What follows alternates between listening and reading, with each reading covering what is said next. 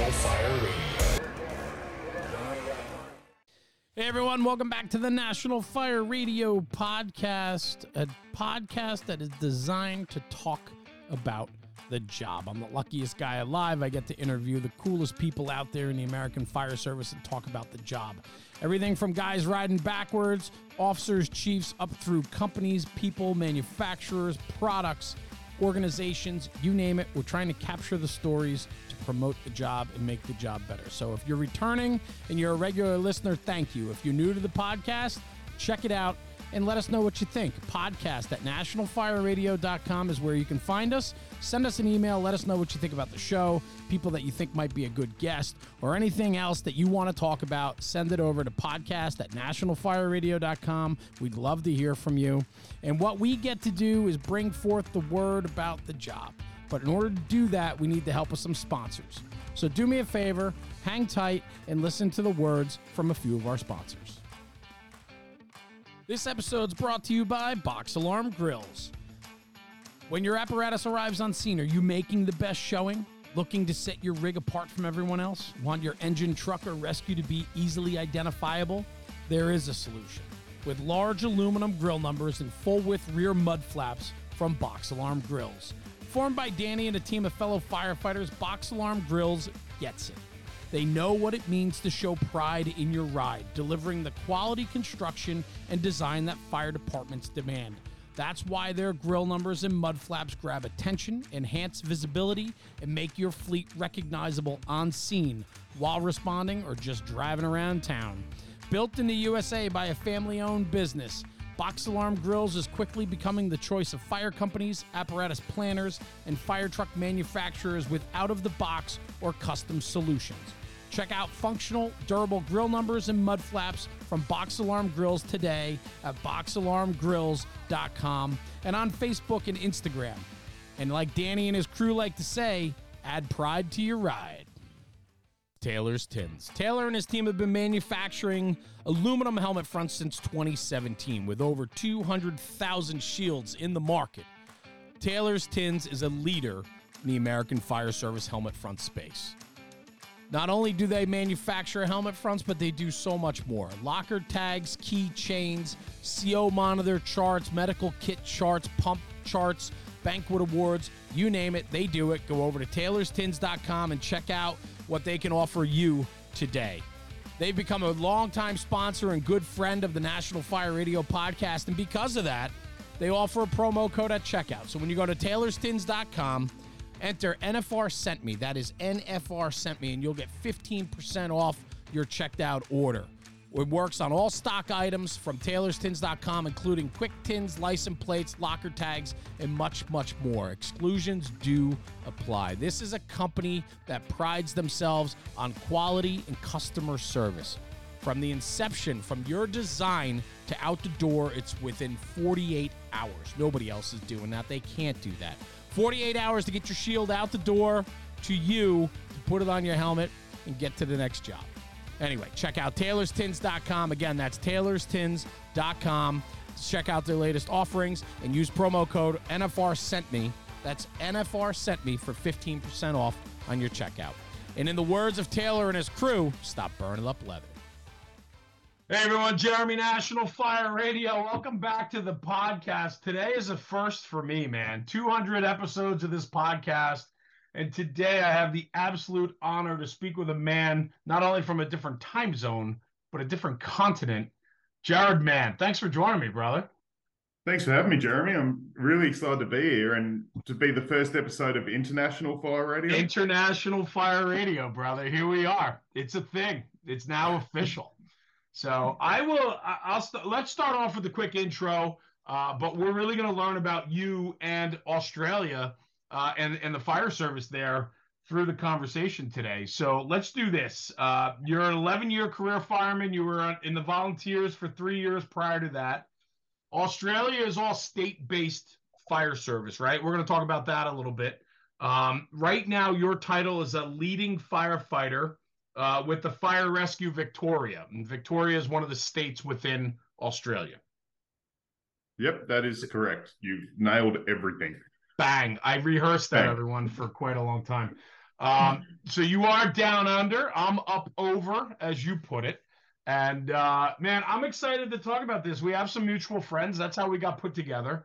And then you reminded me of something from very early on in National Fire Radio, where 5 years ago we were trying to connect with people and we said, hey, send us something and we'll send you something, right? And it was done through social media, the power of social media. And we said, hey, send us a sticker, a challenge coin, and a t-shirt or something like that. And we'd love to send you something in return. And I didn't know that until right this very moment that you had sent a t-shirt and so on. And so thank you, brother. That's freaking cool, man. So you've been with us since the beginning.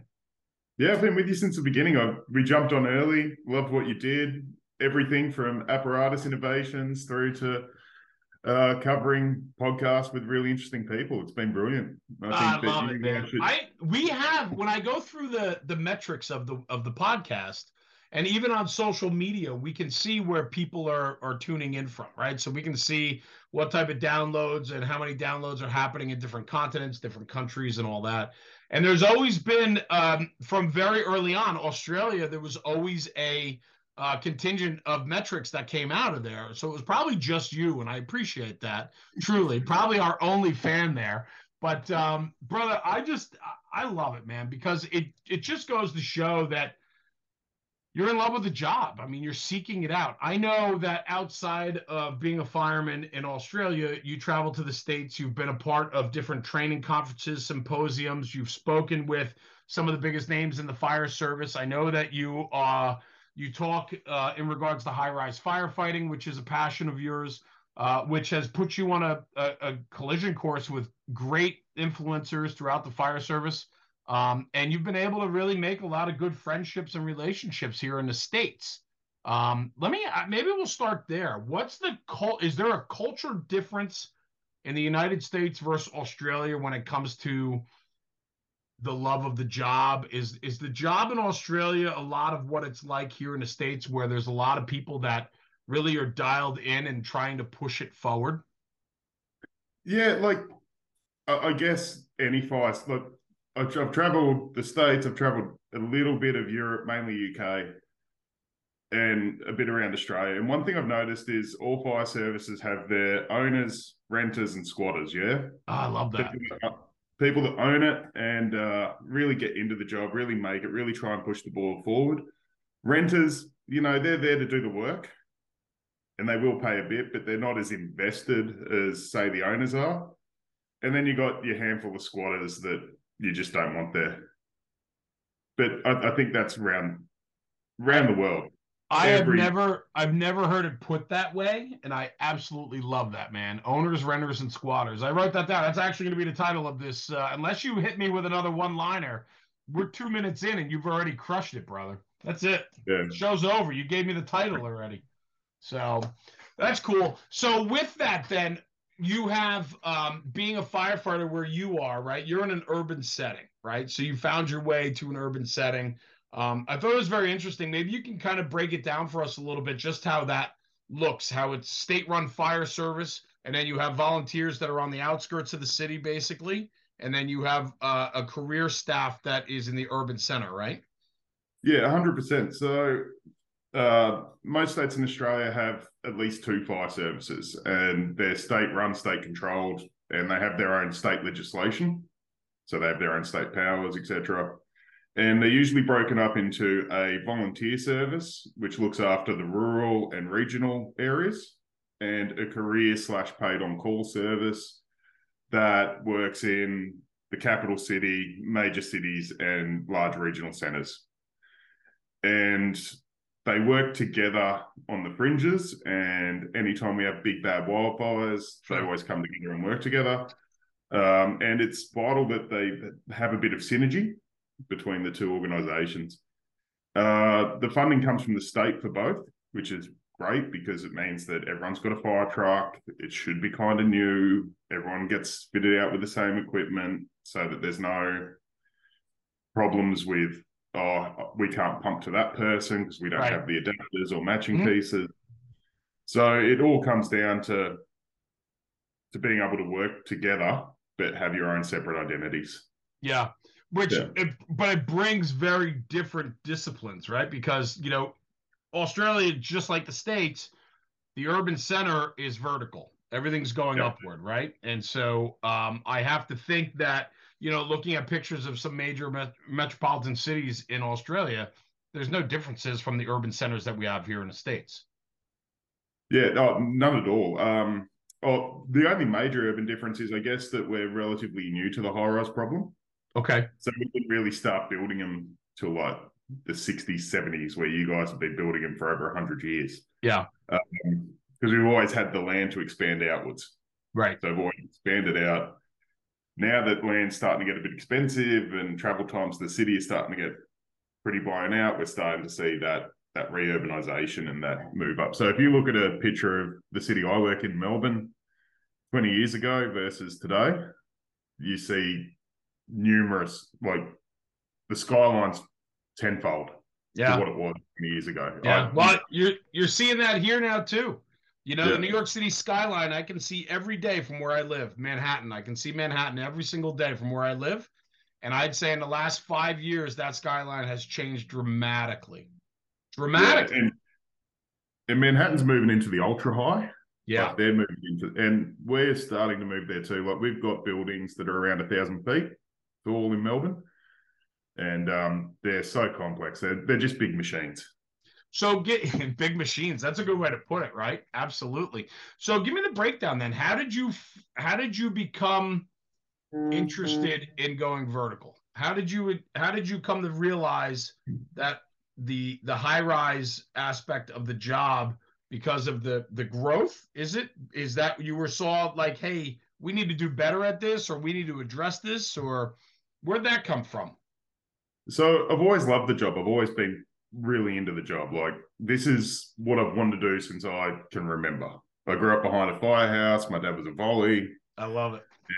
And then, yeah, so my whole life I've wanted to do this. I've, you know, like as people do, you stray a little bit, you go do some other things. I read Engine Company 82 and when I was a teenager, and I was like, bang, that's me, done.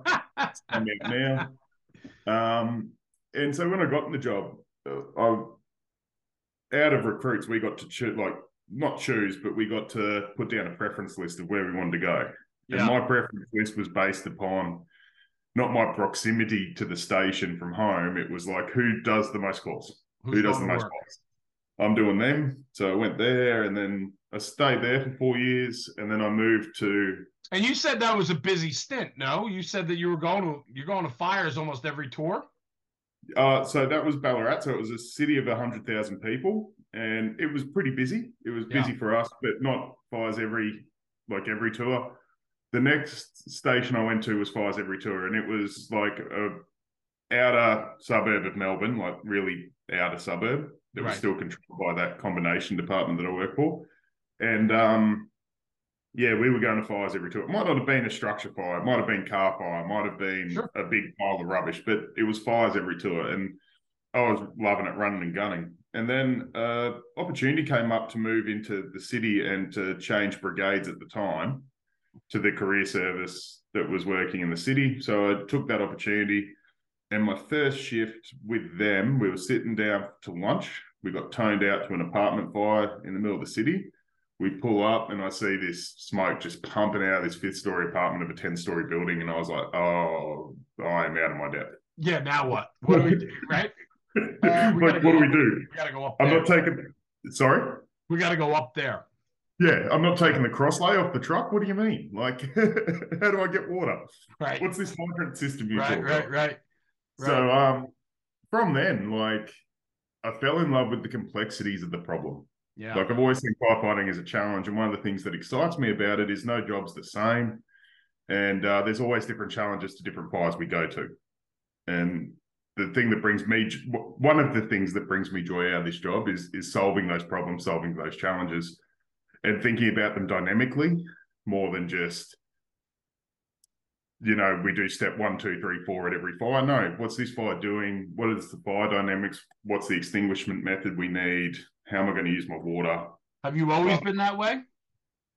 Yeah. At recruits, in general, like when you approach something in life, is that how your brain works? You like to break it down, analyze it, figure it out, not just how to do it, but the theory behind it and why it's happening and how we combat that. Yeah, Yeah, that's I'm the yeah. same. I'm very much the same way. And as I've gotten older and have matured more, especially in the fire service, I am asking a lot more questions and wanting to know a lot more behind why we do what we do. Yeah, 100%. Like, it's one of the best things about this job is that you never stop learning and you can't Yeah. stop learning. Like, as you said, like, I'm pretty into teaching it and stuff. So you got to know what you're talking about. You can't just sit up there and go, the old backdraft, Ronald, oh, it's moving up here because of the theory of flammable liquids. Yeah. Like, we've got to understand what's happening in that fire. And the best part is you watch a lot of scientists who talk about fire and what's going on. And what really surprises me is most of them go, we don't really know much about fire yet. Like, we think we know a lot, but technically we don't. Yeah, but anyway, back to the interest in horror. So yeah, these challenges, like pulling up at a building and going, cool, there's a fire on the 10th floor. I don't even know how to get there, let alone what the hydrant system looks like, how to evacuate this building, stairwells, all that kind of stuff. So the challenges that come from this is just phenomenal. And not to take away from the challenges that come from a residential fire or a factory fire or something like that. There's challenges to them too.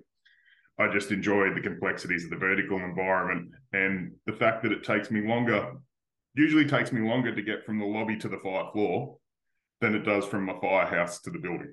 Yeah. Yeah. It's a really interesting way of putting it. And I actually wrote it down. You said you have fallen in love with the complexity of the fire. And I think that's a poetic way of stating really who you are in a way, because it speaks to your abilities and want and need and desire to learn and to do better, right? The complexity of the fire. I mean, that's a really eloquent way of stating that. I like that a lot. Yeah. So yeah, like that and the tactics and strategy should be formed by the fire we're fighting, not by this is the way we've always done, or Sure. Yeah. And no, but with that, then, is there a culture that believes in that? Are you the norm? It's hard, right? I'm not trying to put you on the spot. My point is, we deal with it here too, right? Is that we do have that conflict between this is how we've always done it, but this is what technology, science, and education and training is telling us. But we're here, and sometimes we hit the wall, right? And so 100%. I guess my question is, without putting you on the spot, but there tends to be a culture that kind of holds us back on the traditional end and not progressing forward. But I think for you being able to travel and talk about this and educate yourself, I'm sure you're making an impact and difference.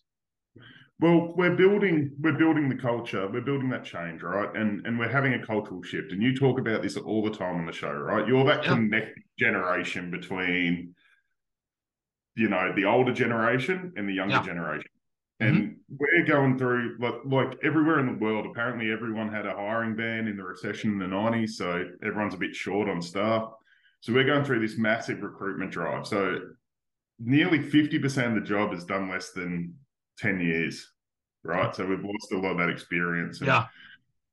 And when you break down a firefighter, let's talk in triangles, because we have to talk in triangles. That's all we know. Do it.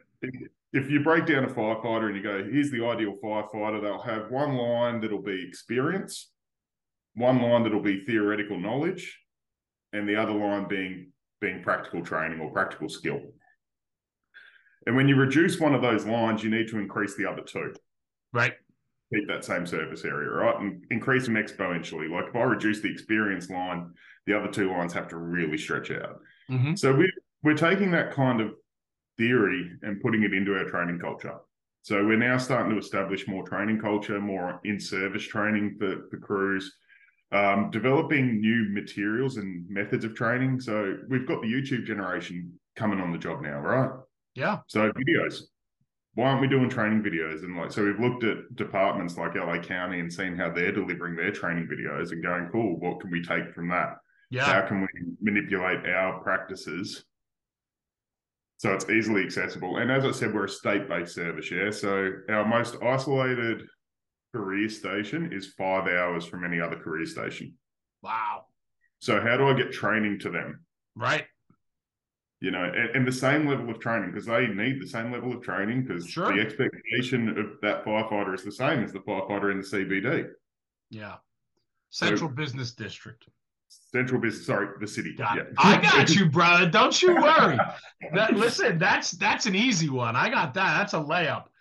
Yeah, the language is interesting, because like when I was in the UK, I was there with a lot of States firefighters, and then we had some British and some Irish firefighters and some guys from Italy and Germany and all that. And I'd be talking, and the English people knew what I was saying, the Irish people knew what I was saying, and no one else knew what I was saying. I love it. No, this is super fun, right? Because I think like what you just said, all those nationalities come together for a symposium or a training event, right? To share knowledge and experience, and coming from different cultures and backgrounds and cities and states and countries. There's so much information to be shared, and we all share one common thread.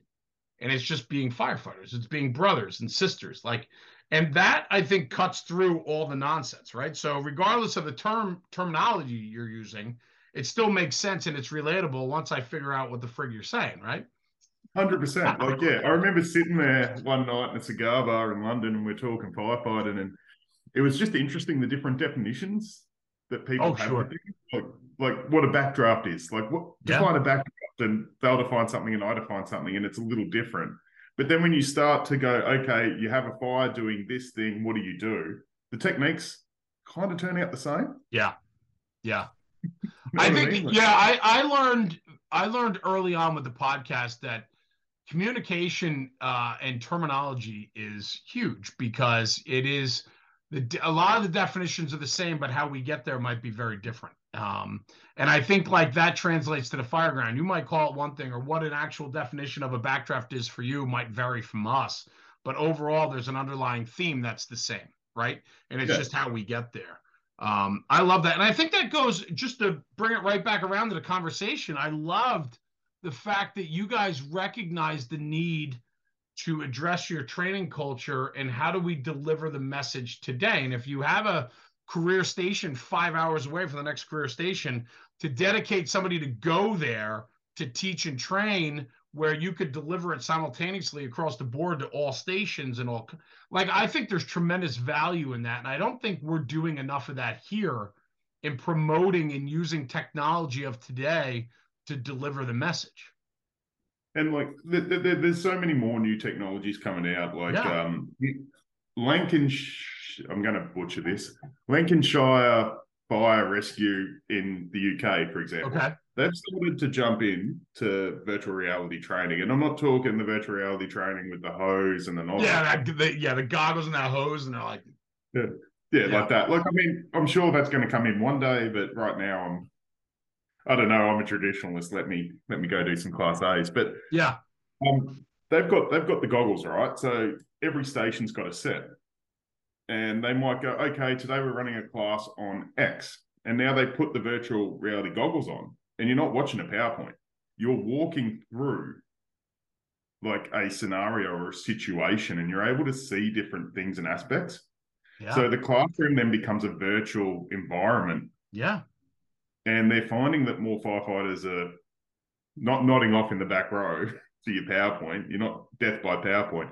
They're actually immersed in the environment, immersed in the training, and getting so much more out of it. Now, again, they're not delivering practical skills with this training, but they're delivering theoretical knowledge. But absolutely. And it's so cool. Like Jared, I haven't really put much thought to that, right? But, people push back right away. As soon as they hear something like that, they push back right away. Like, there's nothing can replace hands-on training. We need experience. We need, reality-based training, this and that.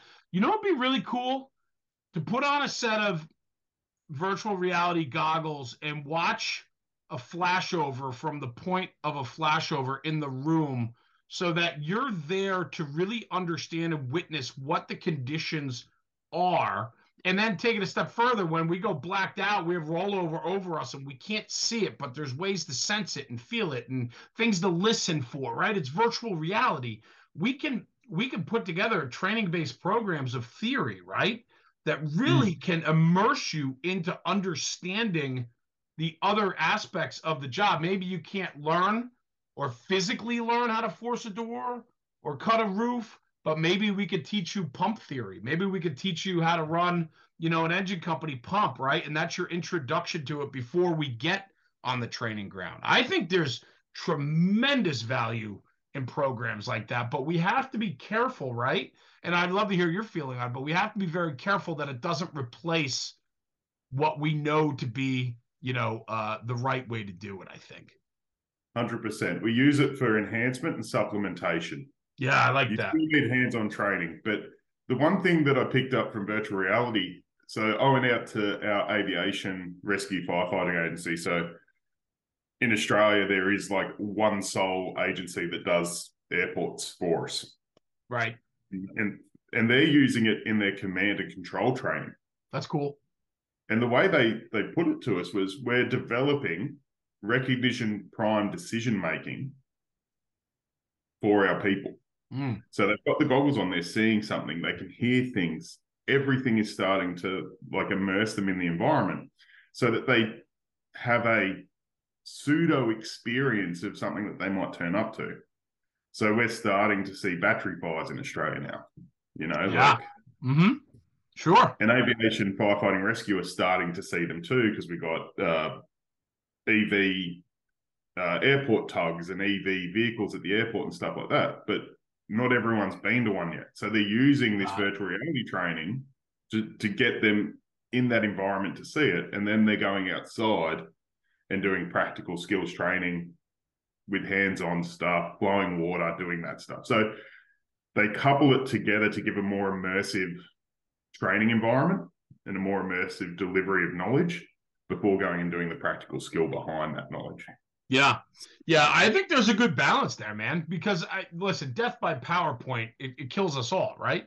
And so 100%. many of the instructors are not dynamic enough with a PowerPoint. I mean, listen, I've been to training conferences, and as well as I do, some people are super dynamic, their slides are good, they're realistic, but the presenter can present the information and the slides are there to supplement his conversation. We don't have that many dynamic people putting out training, especially when it's mundane stuff that's being released every single day, right? I mean, you can only be so passionate about teaching, a certain aspect of the job day in and day out in the training division, right? I mean, it becomes super mundane. So finding alternative ways to deliver that, I think, is really a win. Yeah, 100%. And you do get mundane and you get expectation creep as well. Yeah. Because you know how you see a class, you get them to the end of their class and they're here. Yep. So then the next class comes in and they're starting here, but in your head, they should be here. Yeah, right. No, it makes sense. Absolutely. So let me ask you this then. I mean, I guess with the way your mind works, we talked about it before, how it's analytical, trying to figure out theory versus practical and all of that. Is that what led you down the path after you looked up 5 stories, saw smoke pumping off the balcony of a high rise, said, man, I want to educate myself better on firefighting in a vertical application, vertical setting? Is that what kind of set you on the path of training and education? Because I know that's a passion of yours, no? Yeah, I guess. I'm into training, right? I really am into training, and I'm into good training and delivering training to our people. But I didn't join this job to become an instructor. It's just something I kind of fell into, right? I get it. At the moment, I'm back on station in Melbourne because I joined this job to catch the truck, go on runs with the boys and girls and live that station lifestyle. That's a big part of this job to me. Sure. That station culture. But early on, I remember I went to recruits and we got taught structural firefighting by our structural instructor. And he was trained in compartment fire behavior training, which is that gas cooling pulse method of firefighting. And we do that down here in Australia. That's part of our curriculum. We're a Euro-based fire service.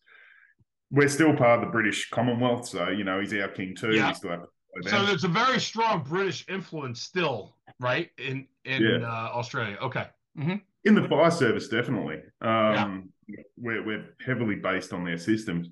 But yeah, so I was at recruits and we were doing this training, and the first thing they did was destroy my thought of what fire was. Like, I thought it was this beast that we had to fight. I didn't think that it was just a chemical reaction that you could kind of solve.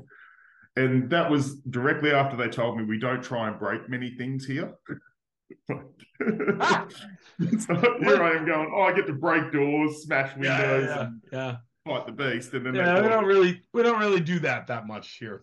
Yeah, we're going to try and respectfully enter, solve the problem, and leave.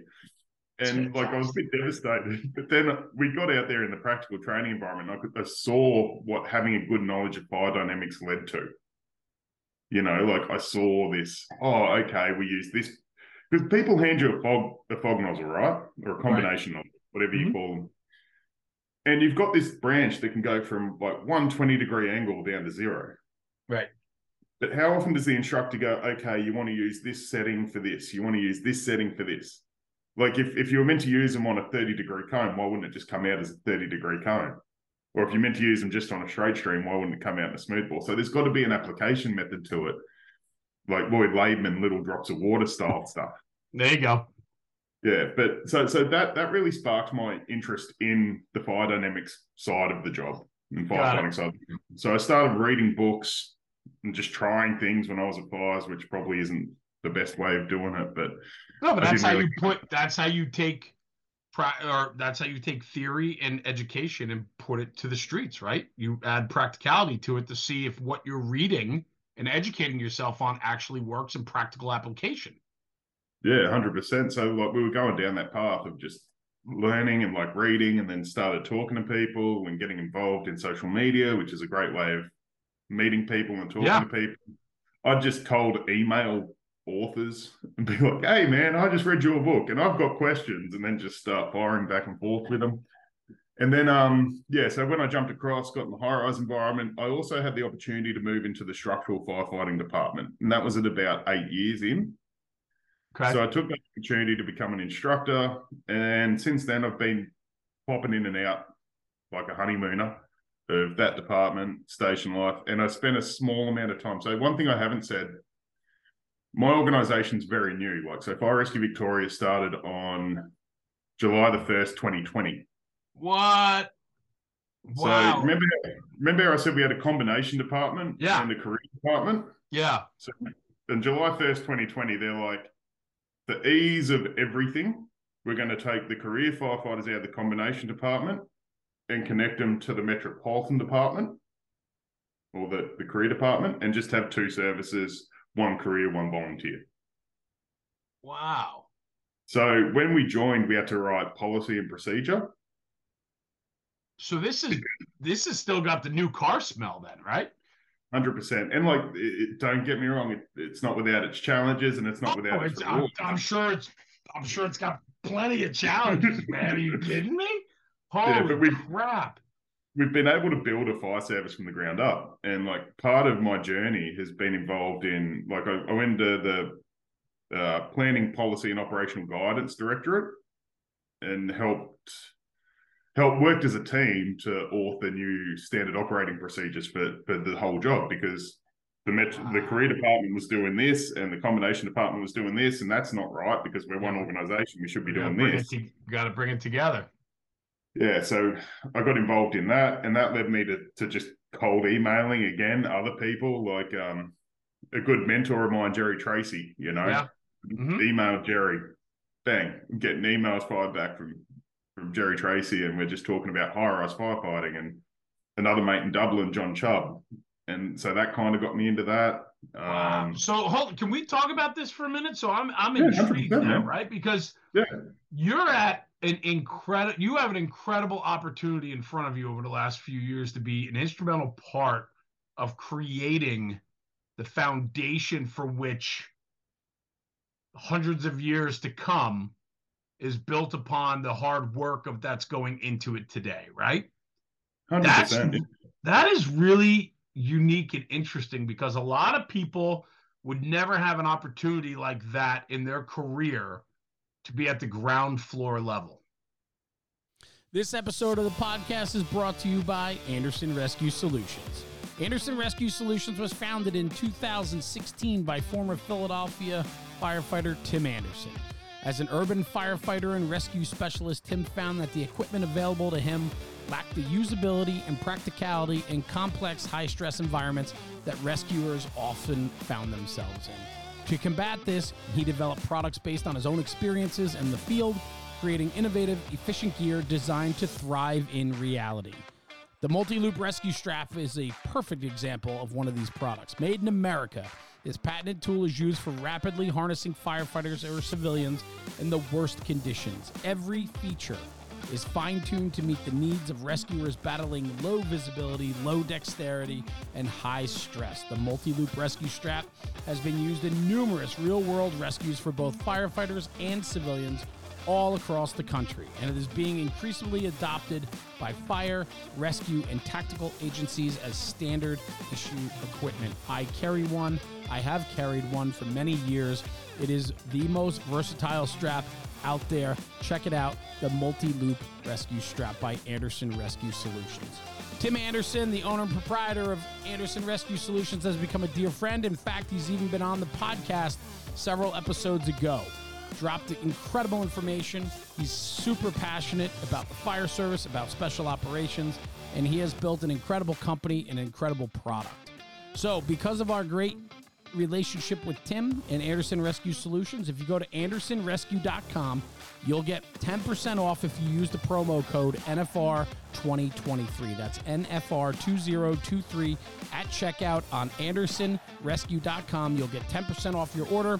And do me a favor, go over to their social media and check out Facebook, Instagram, and YouTube for weekly news, product info, and other content in regards to Anderson Rescue Solutions. This episode's brought to you by Flame Decon. Developed specifically for firefighter decon, Flame shampoo, body wash, and soaps reduce your risk of getting occupational cancer. Live fire testing shows that carcinogens on your skin after a fire are removed and undetectable after using Flame. Flame Decon has made a product that not only does its job and does it well, but that you'll enjoy using. They smell amazing. They make your skin and hair feel great. I will be an absolute witness to that. I have used the product. Tara and I have known each other for quite some time. She has sent us product. We have used it, and it does take that smell of soot and smoke off of you immediately following a shower. It makes a difference. You can find Flame Decon products at flamedecon.com and use promo code NFR for 15% off your first order. That's promo code NFR for 15% off your first order at flamedecon.com. And for departments that are interested in departmental orders, more than one or two pieces of product, you can reach out to Tara directly at tara@flamedecon.com. She's happy to entertain any inquiries that you have. And this made me think departments need to protect their own, and protecting our own is also after the fire. Chiefs, purchasing managers, look into Flame Decon as a way of protecting our firefighters in and out of the firehouse. So check out Flame Decon at flamedecon.com. Use promo code NFR for 15% off your first order. It's pretty wild, bro, if you think about it, right? I mean, you ever sit back and think about, like, writing policy and procedure and being able to influence the trajectory of a new department? It's pretty cool.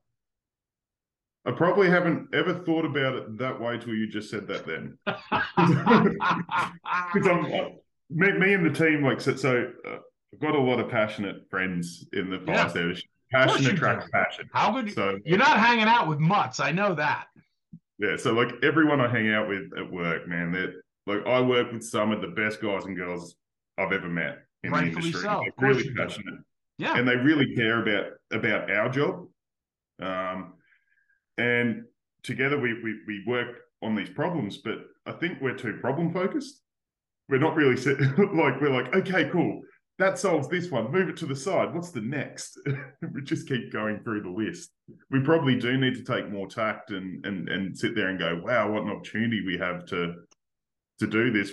I think we're too much of a doer, though. You know what I mean? Like, yeah, but I like what you said, though, and I wrote it down. I just put problem focused and I circled it because I think you have the absolutely right mentality with that. If you're problem focused, that means you're trying to fix the problem so you can move on.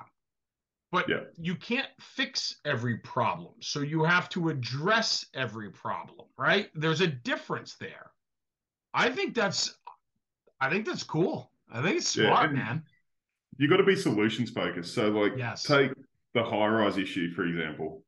We have to write a high rise document for the entire state.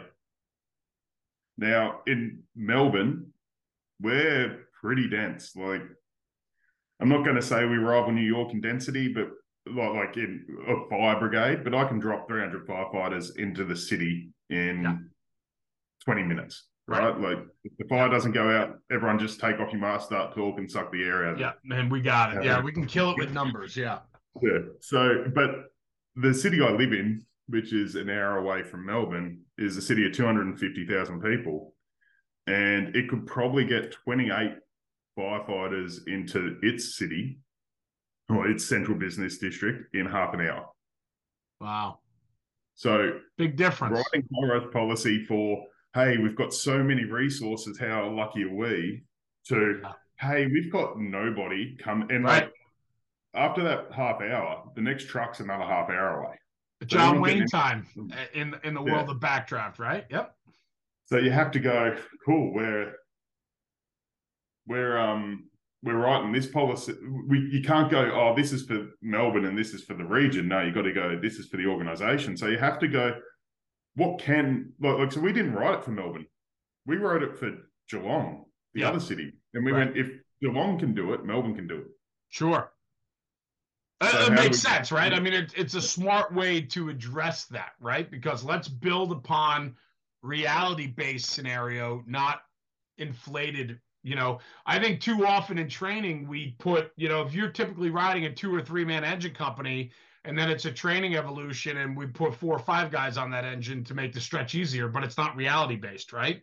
Like, I think that's a super smart way of approaching that and breaking it down and saying we need to work to the weakest, the minimum, right? Yeah, that's a good way to put it. Yeah. Yeah, work to the minimum and like give our officers and our decision makers or incident controllers powers to be able to make a call. So again, Geelong, you might be turning up to a 15-story residential building high rise, and that fire might be getting away on you. You have to give them in the documentation the ability or the questioning to go, I don't have the resources to fight this. Yeah. I need to evacuate. How do I have that decision-making tool to go, okay, cool, guys, I want you to contain that fire as best you can, but we are getting everybody out of this building until the cavalry arrives.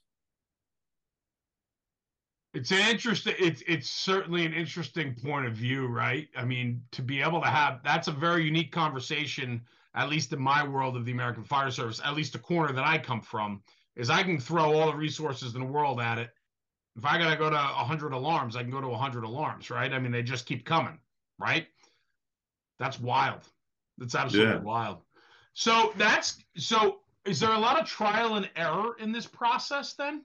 I mean, you guys, do you go back and review new guidelines, policies to see if, you know, in the practical sense, yes, this is feasible, or, you know, we're reaching here and we need to scale it back? Like, how's that look? A lot of it comes into we have a pretty comprehensive process and with many layers of engagement. So first of all, we looked at what each service used to do in their old doctrine, and we pull out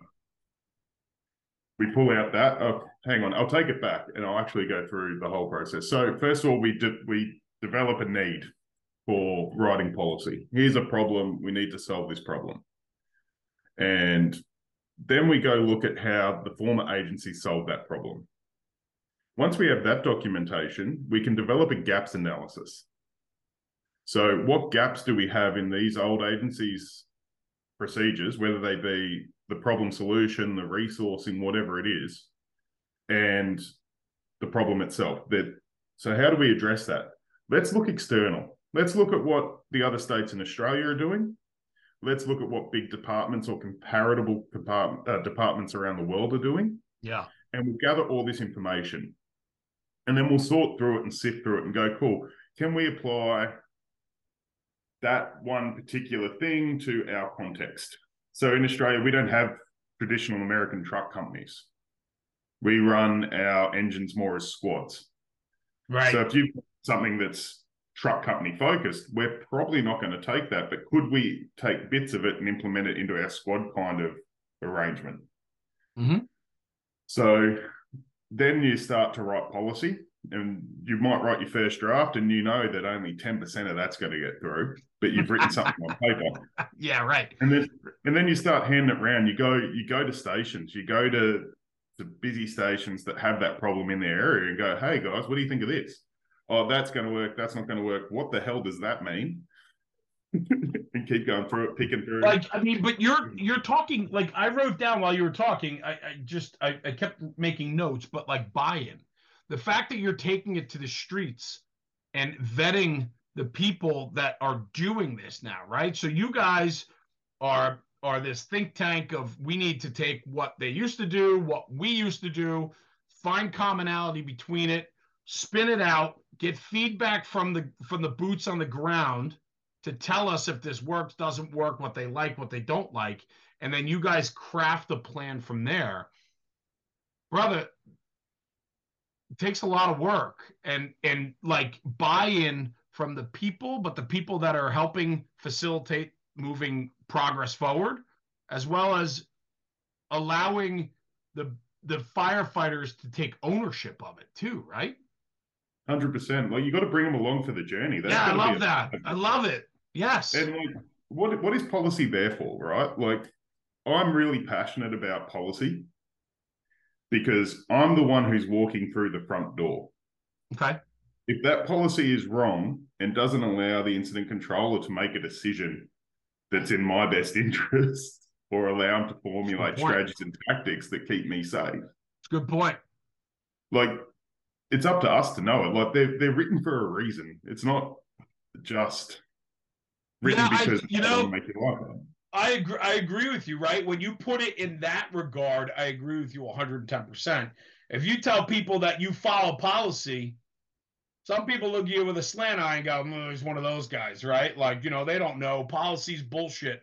But here's the thing. Policy written 50 years ago that doesn't represent bullshit. Today's department versus what you're doing. You're writing today's policy to represent who you are. It's a very different conversation. 100%. And the other thing, just to finally answer your question you asked me, our policy and procedure is reviewed every 6 to 12 months. Yeah. And we send them out to our subject matter advisors, so people that we've identified in the brigade that have specialised knowledge in an area. So the team's identified someone who might know a lot about subway systems. Right. And they'll send out the document to the SMA and go, cool, are we still doing the right thing? Are we still, like, is this still up to date? Is this still best practice? Because you've got the vested interest. You're the one studying. What do you think? Like, give us the information. And then we've also got a process like an email inbox. And this is a lot of work. But you have to do it because you have to have buy-in and you have to bring people along for the journey, where anyone can email in and go, point 1.3 on the structure, fire strategies and tactics, SOP. I think that's wrong. I think it should be this. And then if we get one of those emails, that can start a conversation around, okay, cool, come in, tell us, show us some data, show us some figures, show us some facts.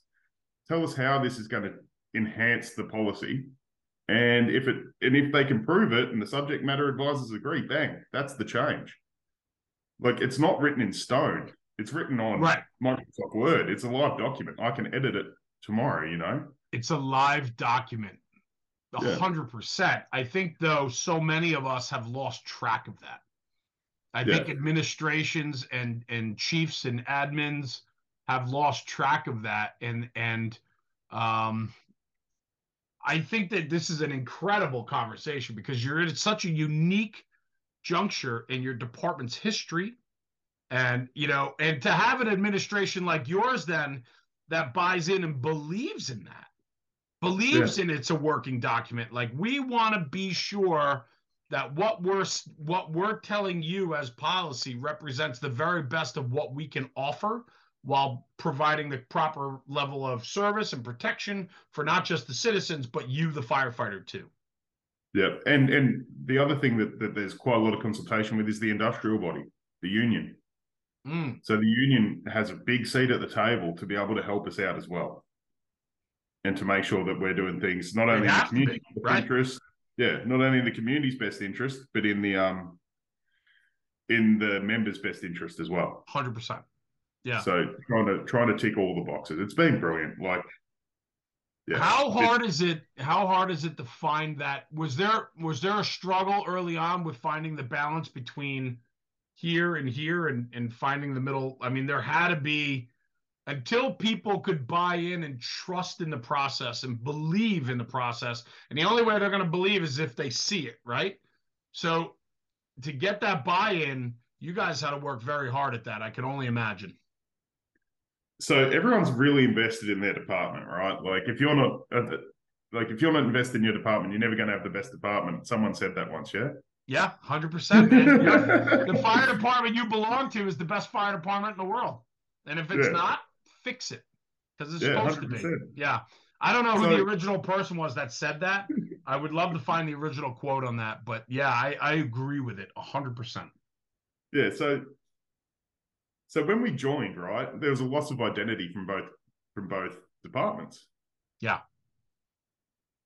And we had to acknowledge that. Sure. You had to go, yeah, cool. Like, yesterday, you were the Metropolitan Fire Brigade of Melbourne, you were the Country Fire Authority, and you were really proud of that. But today, and we accept that, you have a big history. Like, one of the senior guys, this was the element, like this was one of those moments where you were like, that's a senior guy, that's who you should aspire to be. One of the guys I was working with had done 45 years for the Metropolitan Department at number 1 station. Wow. That Metropolitan Department was 126 or 7 years old. He was there for a third of it. He was there for a third of it. Mm-hmm. And I asked him about his thoughts on the merger, and he's like, look, I'm sad to see the end of the Metropolitan Fire Brigade. I've been with it for a third of its life. It has been a massive part of mine. But because he joined when he was like 18 and he'd done 45 years. Right. But he turned around and said, I can see the value in it for the next generation. I can see how this makes things easier. I can see how this enhances not only people's working life, but their home life, their life away from this joint. Because it gives the metropolitan people a chance to go do a tree change or a sea change. Yeah. It gives the people out in the regional centres the chance to come in. Like, it is actually a great opportunity to have. Yeah. So, I was like, cool, here's a guy who's so invested in his department and he loves his department and all that kind of stuff, but he's willing to sacrifice that for the next generation. Yeah. He's willing to get on board, steer the ship, and push people in that direction because he can see the value in it. You want to harness that guy, man. We need 1,000 of them. You know what I mean? That's awesome. I mean, but that's what this is about, right? Like, laying that foundation for the class behind us, that generation behind us to push this job forward. I just think you're in a super unique time in your career. I mean, with 11 years in a career service, I mean, you're that 10 to 20 year guy that is the backbone, and typically now more than ever becoming the more senior guys in the fire service now, right? We don't have a lot of guys that are trending over 20 years at this point, right? And so that 10 to 20 gap is super instrumental in the growth of our department. And I have this discussion with mates of my vintage quite a lot, right? Your vintage? Yeah. So when we joined, so vintage, wine, like a fine wine gets better. I get it. I got it. The vintage. I want to use that. That's cool. It's eloquent, man. Yeah. Keep So going. I'll sit there and I'll talk with guys and girls of my vintage, and firefighters don't like the way things are or change. Right. But like we'll sit there and yeah, we might get into a bit of like this person over here, they're not really upholding this, they're not doing that. And it dawned on us when we were having this conversation that, oh shit, we're the custodians now. It's up to us to call these people, like not to call these people out, but to help them on the journey to become better firefighters and better people and better members of the brigade by saying, hey man, you know how you did that kind of shitty thing over there? Or this, it wasn't kind of up to standard. So we need to improve on that. But on the flip side, we also need to praise people for doing the right thing. That's right. You get more with positive reinforcement than negative reinforcement. Hey, man, I really loved how you operated at that last job, or how you engaged with that member of the community that came and knocked on our door and needed assistance. Like, you did such a good job there to handle that problem. Like, good leaders, right? Solid leaders, people that believe in their own people, right? I mean, we need positive reinforcement. It's important. I think we got to be careful, though, too. There's always a fine balance with everything. And I think even positive reinforcement, sometimes, positive reinforcement can become, it gives a false sense of entitlement sometimes too, right? 8th place trophies and so on. So we need to be sure that, praise is there when it's necessary and worthy, and not just there as lip service. And then the other side of the coin, positive reinforcement, 100%. I agree with it 100% when it's warranted.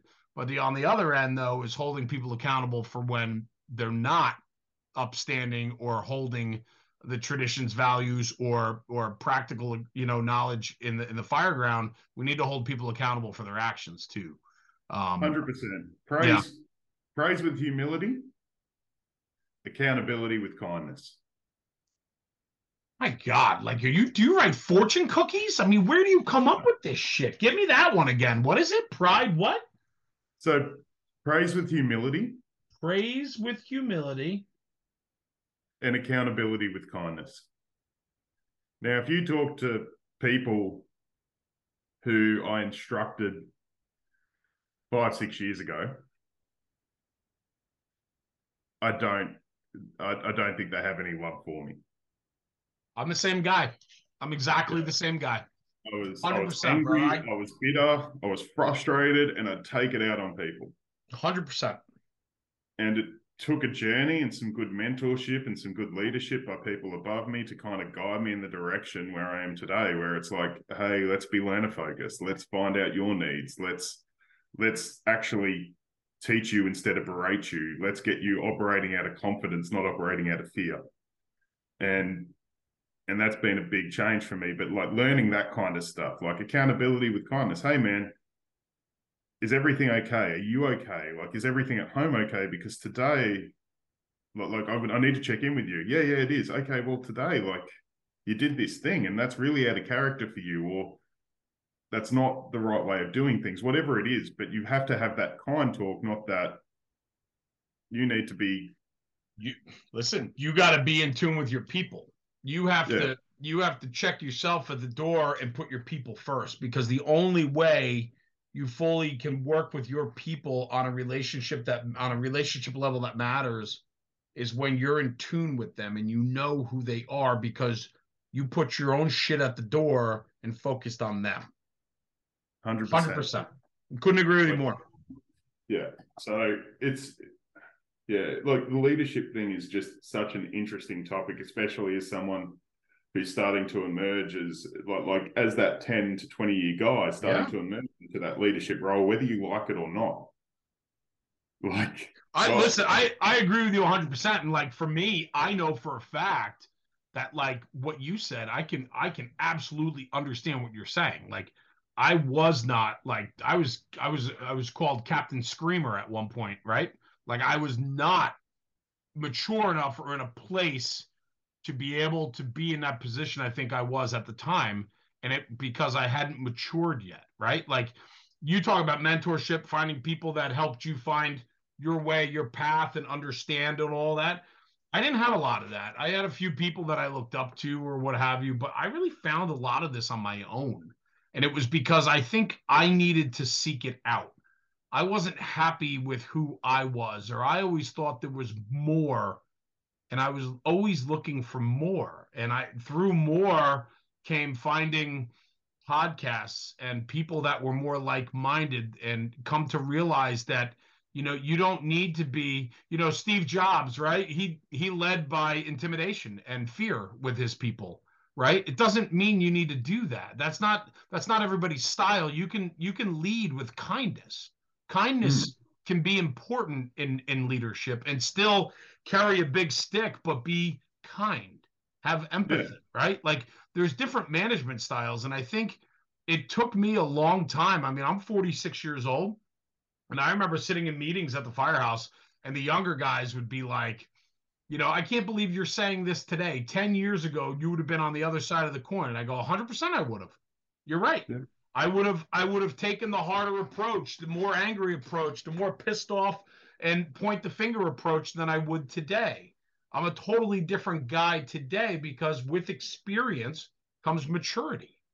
And so for me, I'm grateful that I went through all the shit I did. And I'm grateful that I probably wasn't a great leader or manager in the early part of my career. But I do believe that I've come a very long way, and I'm very proud of how I carry myself today. And, your reputation takes hits when you're young, and it takes a long time to repair it. And you got to walk that line. And so I recognized that several years ago, and I work hard at it every day. And don't get me wrong, and I know you're right there with me. There are days where you just want to be like, "What are you doing?" Like, and it's okay to have those moments, but it's also then coming back around and getting back into it, right? 100%. Like, and the most beautiful thing about what you said then was that you own it, you admit it, and you pass that message on. Have to own it, admit it, pass it on. Like, hey guys, don't do what I did. Don't become this guy. The job's more than just, and I think it happens to young firefighters that are very focused on what we could be.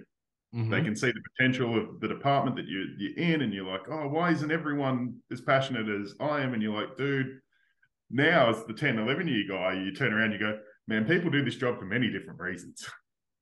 Like, not everyone's going to be. You are so accurate in everything that I went through. Yeah. So one big thing that I learned too is to ring up like-minded people. And the more like-minded people you have in your network, the easier it is to find one that's awake at the time of day that's stressing you. That's been really good. I love that. Let's just talk about that real quick while people are listening to this episode. It is 4:42 in the afternoon here. What time is it where you are? 7:44. That means you woke up. Oh. You woke up nice and early to talk with me today. Yeah. So a day in the future, though. I'm in the future. You are in the future. Yeah. It's the 21st of March here.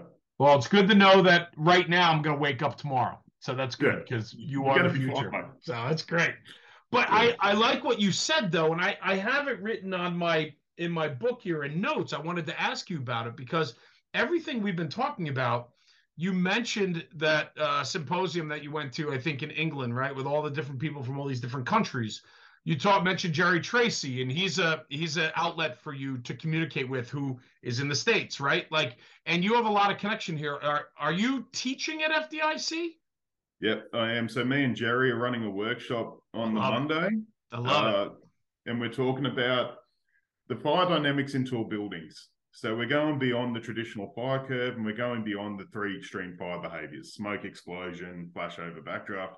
We're going to talk about fire phenomena that's common in tall buildings and maybe some solutions that departments can come up with to combat these challenges. I love it. So this all speaks to where I'm going with this, right? Talk to me about how important relationships are and what they've done for you in your career. I never thought it as a young guy, but relationships are the most important part of this job. This job's the people, and like it is, man. It is. Talk about that. Talk about it. I've always like there's been mentors in me in my career that have really influenced this. Like one of them is an SSO. He always says, you know, the job isn't the job, the people are the job.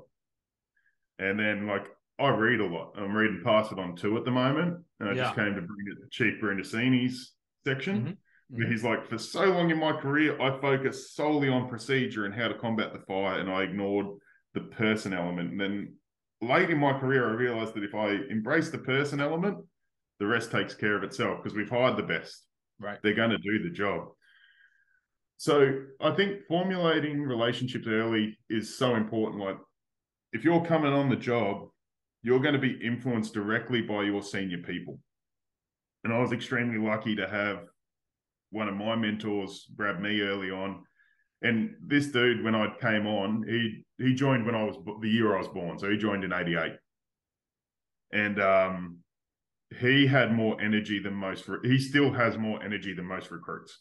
He turns up to work and he's like, yeah, no, I'm so keen. Let's go do all this stuff. And we'd be out training in the stick till like 3 a.m. in the morning because we could. And then we'd come back and we'd wake everyone up as we park the appliance in the appliance bay. We'd come back with a pack of donuts. Anyway, like developing those relationships is going to help increase your knowledge base. Yeah. No one here is designed to have all the knowledge of the fire service. You need to have people to bounce things off and talk about, and being able to call up someone and be like, hey man, I'm having this problem, or I've read this research paper, or whatever it might be on how to do something. You need mentors and people to go to pull on their experiences and their expertise. Yeah, like, and it's been brilliant to be able to have that, like to meet and work with the guys that I did in the UK from all around the world. That I remember sitting there at one stage going, how the hell am I in this room? Yeah. I have that. I literally have that conversation with myself probably once a week. Yeah. Once a week. What am I doing here? And like FDIC last year, like being able to just talk with people. And I think being Australian helped me out a lot there because I was a bit of a novelty. So, and like I love it. Yeah. No, you know what? There might be some of that though. I have a tremendous intrigue, right? Like I want to ask you 10,000 questions just about like operations and all that too. But this is like a killer conversation. But I mentioned like relationships and how important they are, but you take that to another level, right? I don't really have any friends or influence outside of today with you that come from other countries, other ways of doing it, right? So a lot of the relationships I have are obviously state-based here, you know, the United States. Yep. And even with that, there's so many different variations of the American fire service and all different corners of how we operate, what it looks like, all this stuff, right? It's still very different. But I have to think you having connections all over the globe is just a unique situation that gives you insight from so many different angles that you can really capture a wide-ranging audience to help you narrow in on a common message. Yeah, and like a lot of that's been done through social media. So like, for example, I'll talk about one of our mutual friends, Pip. Yeah, sure.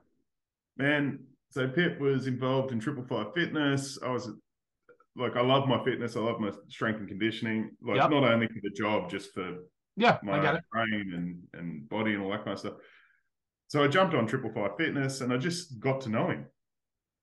And we've talked and stayed friends for 10 years online. And last year I got to meet him in person at FDIC.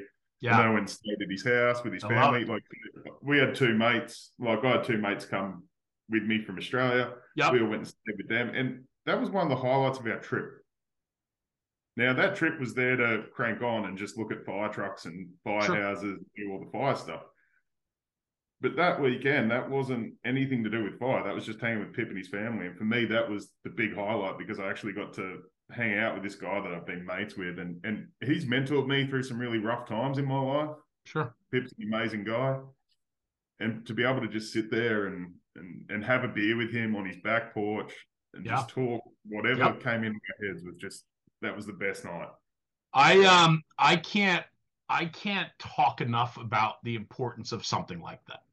And I feel like so many guys don't have relationships like that in the fire service. And I just if we can do anything with our platform and the podcast, if people are listening to this and you don't have a relationship like that with somebody in the fire service, challenge yourself to put yourself out there and go find people like that, right? For you, Gerard, like you and I met through Pip. Pip introduced us, and it was like an instant connection. Like, yeah, man, love to chat with you. Love to learn your story, right? Like, I like to give everyone an opportunity. And I think I firmly believe, and I've been saying this more and more with the podcast, like, and I don't mean this in a weird way, right? Like I could have on anyone I want on the podcast. Like we've gotten to that point now where if I threw an invitation out there to, literally anyone, they'd probably come on, right? We've grown to a household name with that and so on.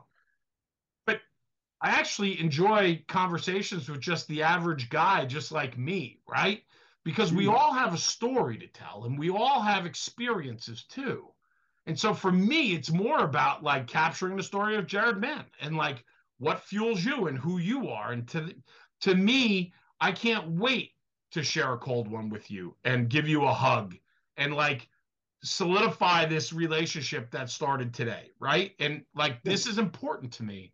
And I challenge people, if you don't have that in your life, go seek it out because relationships do matter. And the fire service is built on that. We need people. People need people to survive and to thrive, right? We need people. So, yeah, don't put yourself on an island by yourself, man. You live on an island and you haven't. Well, if you're on a crew, number one thing, learn everyone's partner's names. If they have kids, learn the kids' names. Ask them what they do. Talk to them about it. Like my first thing that I like to do in the morning, I get up a little earlier at the station if we're not on runs, and I go around, I do some of the duties, and then I come into the kitchen, start making the brew. Mm-hmm. It's just a little thing that I like to do so that we can connect over a coffee. Like, hey, what's on for your day today? Like, what are you doing with the kids? Oh, how is their little league team doing? How is this going on? Invest in the people, make that connection, and everything else will flow from that. Everything else comes from that. Take an interest. No one wants to work with someone who they don't understand or know anything. And I think, Gerard, too, I think a big part of that and what we need to, part of the message we need to convey to people is stop focusing so much on yourself. Start focusing on other people around you. People are so wrapped up in their own shit these days that they don't stop and look around, right? And like, there are such amazing people right around you. Look for them. Put your own shit aside for a half a minute and find people that are right around you that can bring so much to the table for you. I guarantee you, if you get out of your own head and get out of your own space, those people that you find around you will make you a better person. 100%, man. Like everyone just gets in their own head and thinks about their own journey, dude. Invest in other people and you'll be on an amazing ride. Like as you're a bit of an instructor, I'm an instructor. Like how good is it watching someone else's journey? Oh, I love it. Let me tell you something. I spoke 2 weeks ago at a Fools event in New England, and I did the great Friday keynote speech, by the way. Oh, you heard? Did you listen to that? Yeah, great. Brother, loved it. I was literally, when I was done giving that, I had the same adrenaline that I do at fires. Like I was like torqued up. People are coming up and saying thank you, and it was great. And you really fired us up for the weekend and stuff. And I go, yeah, it's how it's supposed to be. Like, let's go. You know what I mean? Like, there is a level of excitement that is needed. We need to do that. And for me, connecting with people there fuels me. That's my selfish need, right? But it's literally sitting there and talking with 100 people after you talk and make those relationships. I mean, I give my phone number out to everyone. I give anybody can contact me anytime they want. Like, I don't care. I have nothing to hide, Yeah. And I think that that's important. And I think that we shouldn't be scared of that. And I think it's okay to put it all out there and let people make decisions. Because I think people are going to make informed decisions based upon how you and who you truly are. And if you got nothing to hide, and you're authentic, put it out there, man. You're going to find nothing but reward. You really will. 100%. Yeah, 100%. And like all your challenges, you fight with other people. Like you have people with you. So whatever you're going through in life, you know, we could do hours of talking, but like just talk about the mental health issue in the fire service. You're carrying some baggage, man. Everybody is. Your pump chart ain't going to help you. Knowing the buddy beside you is going to help you. Yeah. Like actually having a connection with someone who you feel comfortable talking about your problems is going to help you more than knowing that pump chart. The pump chart's important, don't get me wrong, but having that connection is way more important. Yeah, and having connection with people that are invested in you so that you can talk about it. And that's, again, getting out of your own space and getting into somebody else's, you know, and we just have to do a better job at that. And I think in the world in which we live today, it's easier to get wrapped up in your own stuff more than ever.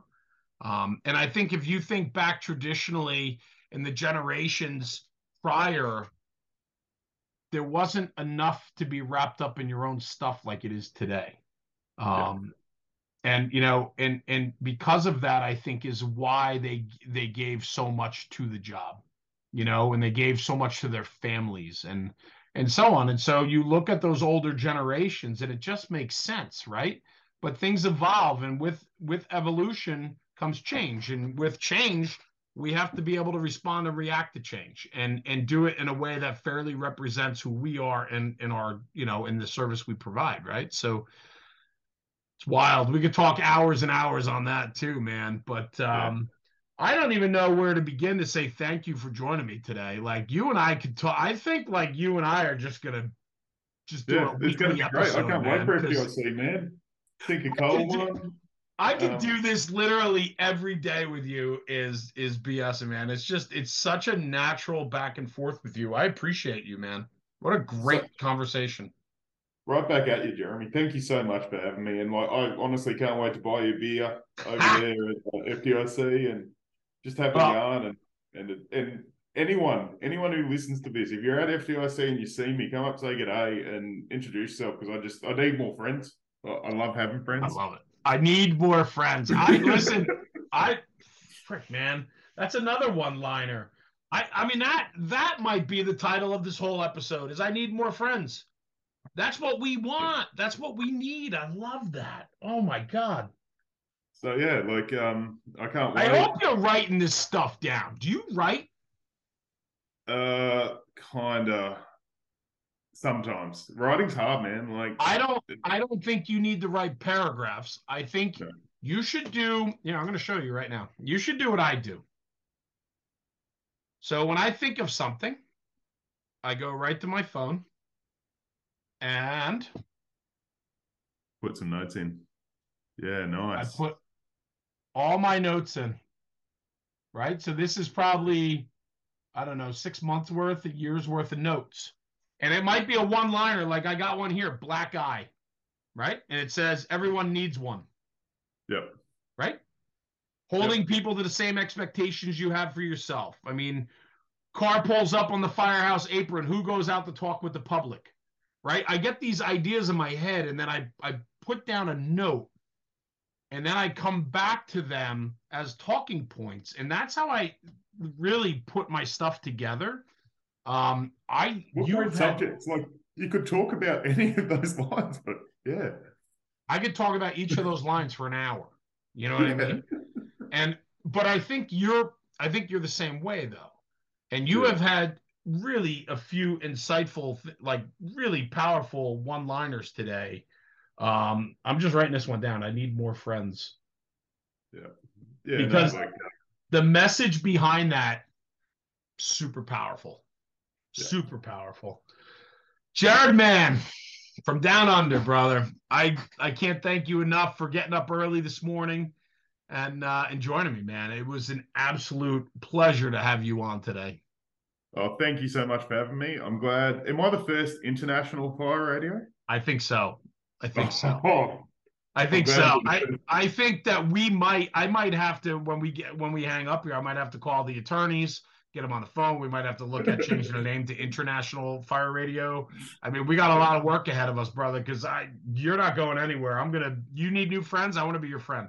So, or you need more friends. Thank you. I want to be one of your friends, man. Yeah, awesome.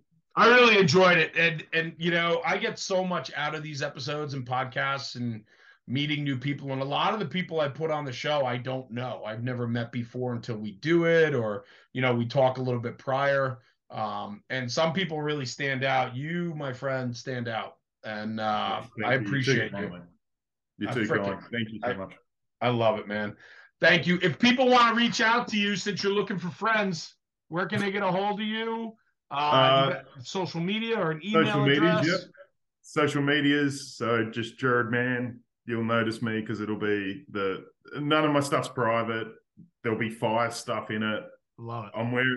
We wear those Euro helmets. So I didn't want to open that. I can't believe you just brought that up. You're brave. But I do have two traditional helmets. I do have two USA traditional helmets, and I just went and got off Taylor's tins, a tin front for it for FDIC this year. I'm not going to make the mistake of bringing another Euro. I love it. I love it. I love it. Well, that's fantastic. So, guys, look up Gerard on social media. Man, just bringing great stuff. Brother, thank you for sharing a little bit of your story today with me, man. I appreciate you. Thanks for having me on, bro. And look after yourself, and I'll see you in Indy. Hell yeah, man. Absolutely. Stay right here. Don't hang up, though. Don't hang up. Right. I just want to sign off the podcast.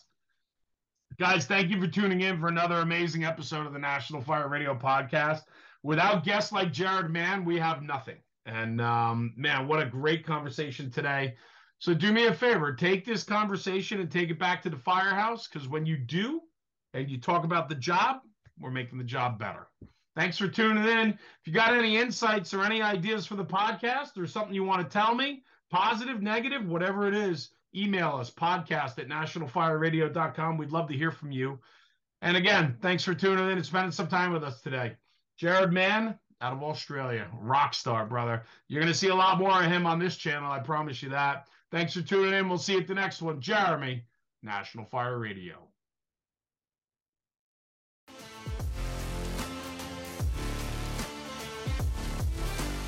National Fire Radio.